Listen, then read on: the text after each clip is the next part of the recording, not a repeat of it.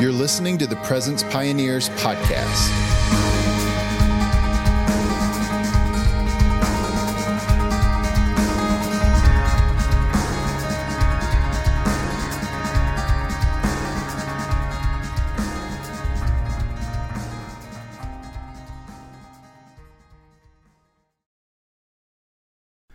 Welcome to the Presence Pioneers podcast. Our podcast exists to equip leaders and everyday Christians to host God's presence because we believe God's presence changes everything.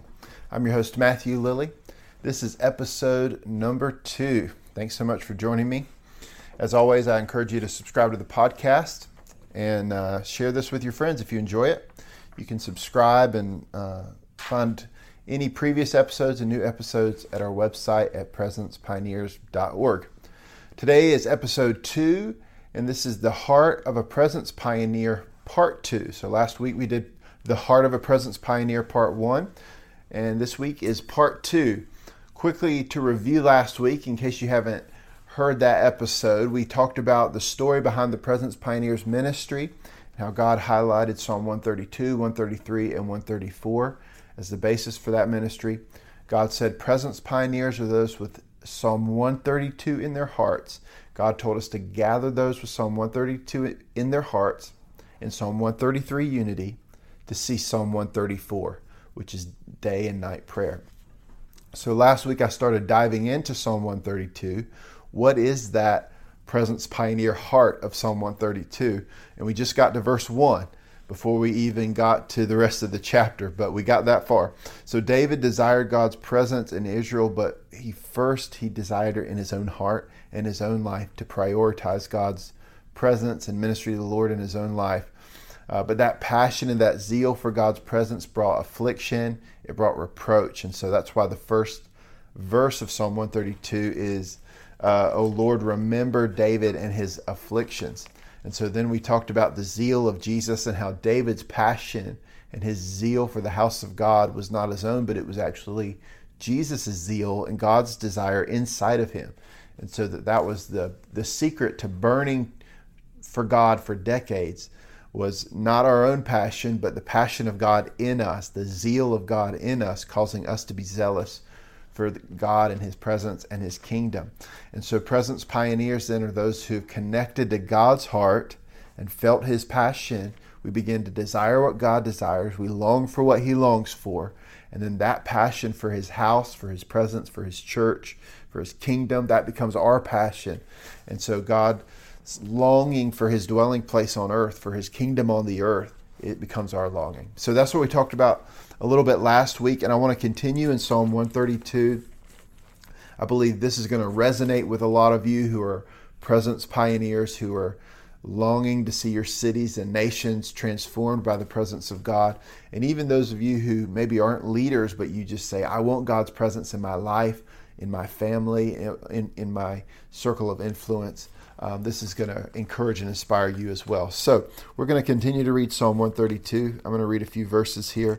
O Lord, remember David and all his afflictions. Verse 2, how he swore to the Lord and vowed to the mighty one of Jacob, surely I will not go into the chamber of my house or go to the comfort of my bed.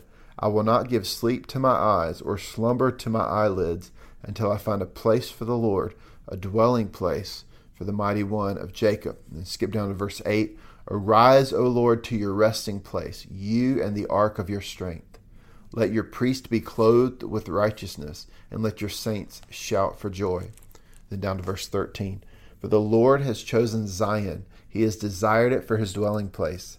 This is my resting place forever. Here I will dwell, for I have desired it. So in this chapter, Psalm 132, David has a vision. And again, this chapter is not written by David. It's written by someone who witnessed David, his afflictions, and his vow, and his vision. So someone that was close to David that understood this.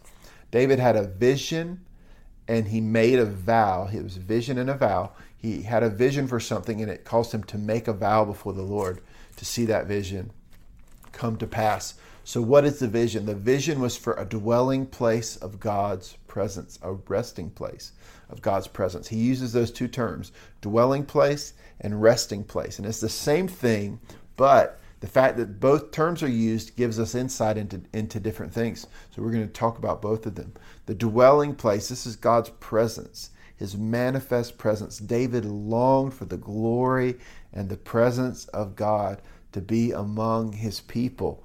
And so I want to talk briefly about God's presence because we need to understand there's different realities to God's presence. God is omnipresent, so God is everywhere. We understand this, right? There's nowhere that you can hide from God. There's nowhere you can disconnect. There's nothing hidden from him. God is in a very real sense permeating everything.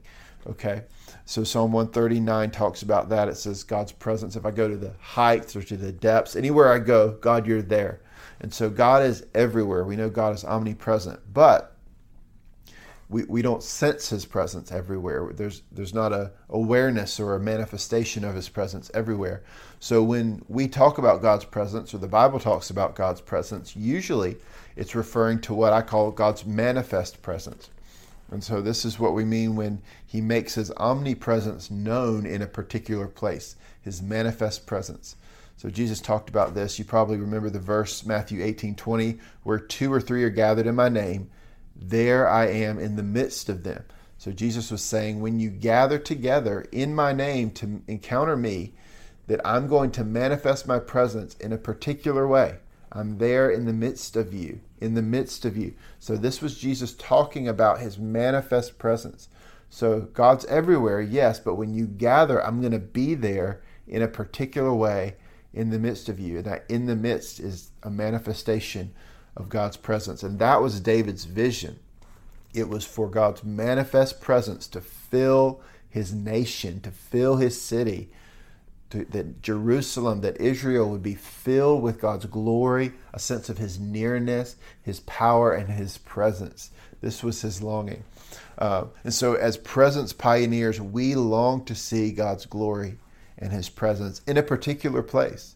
This is geographic. David's vision was Jerusalem, right? Verses 13, the Lord has chosen Zion. He has desired it for his dwelling place. So David it wasn't a ethereal thing. It wasn't an internal thing. It was, I want your presence, God, right here in this area, this geographic area, that your glory and your power and your presence would be manifest. So for you, this might be your home, might be your workplace or your church or your city or your nation, but we all should want to encounter the glory of God in his presence and see his manifest presence resting among us where we are. So as Christians, of course, we all know we have God in us. When we come to Christ, God gives us his Holy Spirit, and we have access by the blood of Jesus to his presence and his power everywhere we go. And he's in us. We have a connection to him. We don't come in and out of that access to the presence of God it's by the blood of Jesus. Okay, but that's not what I'm talking about here. I'm not talking about our internal connection to God, although that's amazing and that's super important. God's presence dwells in us, and that's wild. And so we love that. But David wasn't talking about his personal breakthrough here. In Psalm 132, this is not about David's heart. Now, you look at other verses like Psalm 27:4, that was David's personal longing to be in God's presence. But Psalm 132 is about something bigger. This is about his longing to see his city and his nation come under the weight of the glory and the presence of God. He was wanting something that was corporate. He was longing for collective breakthrough and revival in his region. And so this is different. And we can't write off this longing and desire for this and say, oh, well, I already have God's presence, I already have God's Spirit, it's already in me. Yes, that's true. But God wants to expand our vision, and we look at our city and our nation and the nations of the earth, and we go, God, we need your presence. We need your corporate, collective, manifest presence and glory among us, in our midst, not just in us, but among us. And what does it look like for God's glory to rest in a place? That's real. Jesus said, where 2 or 3 are gathered, I will be there in the midst of them. Not just inside their hearts, but among them, in the midst of them. When you read about historic revivals like what happened in Wales in the early 1900s, God's presence would be manifest in an entire city. People would literally come into a place, drive into a city, walk into a city, and they would encounter God just by being in a particular geography, because God was moving in such a powerful way that he was manifesting himself in a region, and people came into that region and they would encounter God's presence. That, I've heard people driving by churches and the presence of God touches them, where there's meetings at churches and God's glory is just emanating out of that gathering. People are literally touched by just coming in the proximity of the presence of God. Hey guys, this is Matthew. We'll get back to the episode in just a moment. If you're enjoying the podcast, please consider joining Presence Pioneers Premium, our brand new subscriber community. Paid subscribers will get exclusive premium content such as bonus podcast episodes, exclusive articles, early releases, and more. Presence Pioneers will be releasing its first e-course in 2024 with many more to come. And the Presence Pioneers premium subscribers will always have full access to the entire library of online courses. Visit media.presencepioneers.org or click the link in the description to join today. You can become a premium member today for an introductory price of only $5 a month. When the price goes up in the future, as our library of resources grows, you can stay subscribed at the original price. If you've enjoyed our podcast for a while, becoming a premium member is a simple way for you to help us cover the cost of producing this podcast and partner with Presence Pioneers in equipping the church with resources for day and night prayer, prophetic worship, missions, and revival. Visit media.presencepioneers.org to sign up today. Man, let's get that vision in our heart that God's glory and his presence could rest among us. What would it look like for a city to be filled with the glory of God, that everywhere you go, you have to encounter God because his presence and his glory rest there? What would it look like for a nation to experience the manifest presence of God, to become a dwelling place for his presence? That was David's vision, and that's the dream of a presence pioneer. The heart of a presence pioneer is, God, thank you, but what I'm experiencing in my heart, by the blood of Jesus, by salvation, what I'm experiencing internally, I want the world to know. I want my city to feel it. I want my church to feel it. I want the world to experience your presence and glory as well. That was David's dream. That was his vision, a dwelling place for God's presence. But he also uses this term, resting place. So they're interchangeable in some ways. It's not something totally different, but the phrase resting place gives us some unique insight. What does it mean that God's presence would rest? What does it mean that God's presence would rest in a place? So obviously, when you think about rest in the Bible, you think about the seventh day of creation. You think about Sabbath. So God created the world, and then on the seventh day, he rested. Now, God, when he rests, it's not that he gets tired. He doesn't need to be refreshed. He doesn't get weary. God never gets tired. He never gets weary. He doesn't need refreshing like we do. So when God rests, what does it mean? God's resting on the seventh day of creation was completion. It meant that the world was created and it was exactly right. His will was done and his kingdom had come on the earth. So on the seventh day, it was perfect. It was exactly how God wanted it. There was no tension, no struggle, no warfare, no fight, no challenge. It was just right the way God wanted it. And so there was rest, right? The world was a resting place for God's presence, and he literally rested in the completion of his work. Now, sin has come into the world now through the fall. There's unrest in the earth. The kingdom of darkness, the kingdom of God, they're colliding together. There's a battle. God's will is not perfectly done on the earth, right? Which is why Jesus said, pray, your kingdom come, your will be done on the earth, because now there's things that aren't right on the earth. There's things that are contrary to the kingdom and the will of God. So what you could say then is God's resting place is his kingdom come. When God rests in a place, it means that it's a place where everything is submitted to him. In God's resting place, he has dominion. His will is done. It's not just a place of his presence and power. It's a place where he rules and reigns over everything. God's resting place means he comes into a place and everything is exactly how he wants it. So God can rest. He doesn't have to do anything because everything is exactly the way it should be. If there's a place where there's contention, where there's demonic activity, where there's darkness, where there's sin, God is not resting in that place because he's warring against the evil.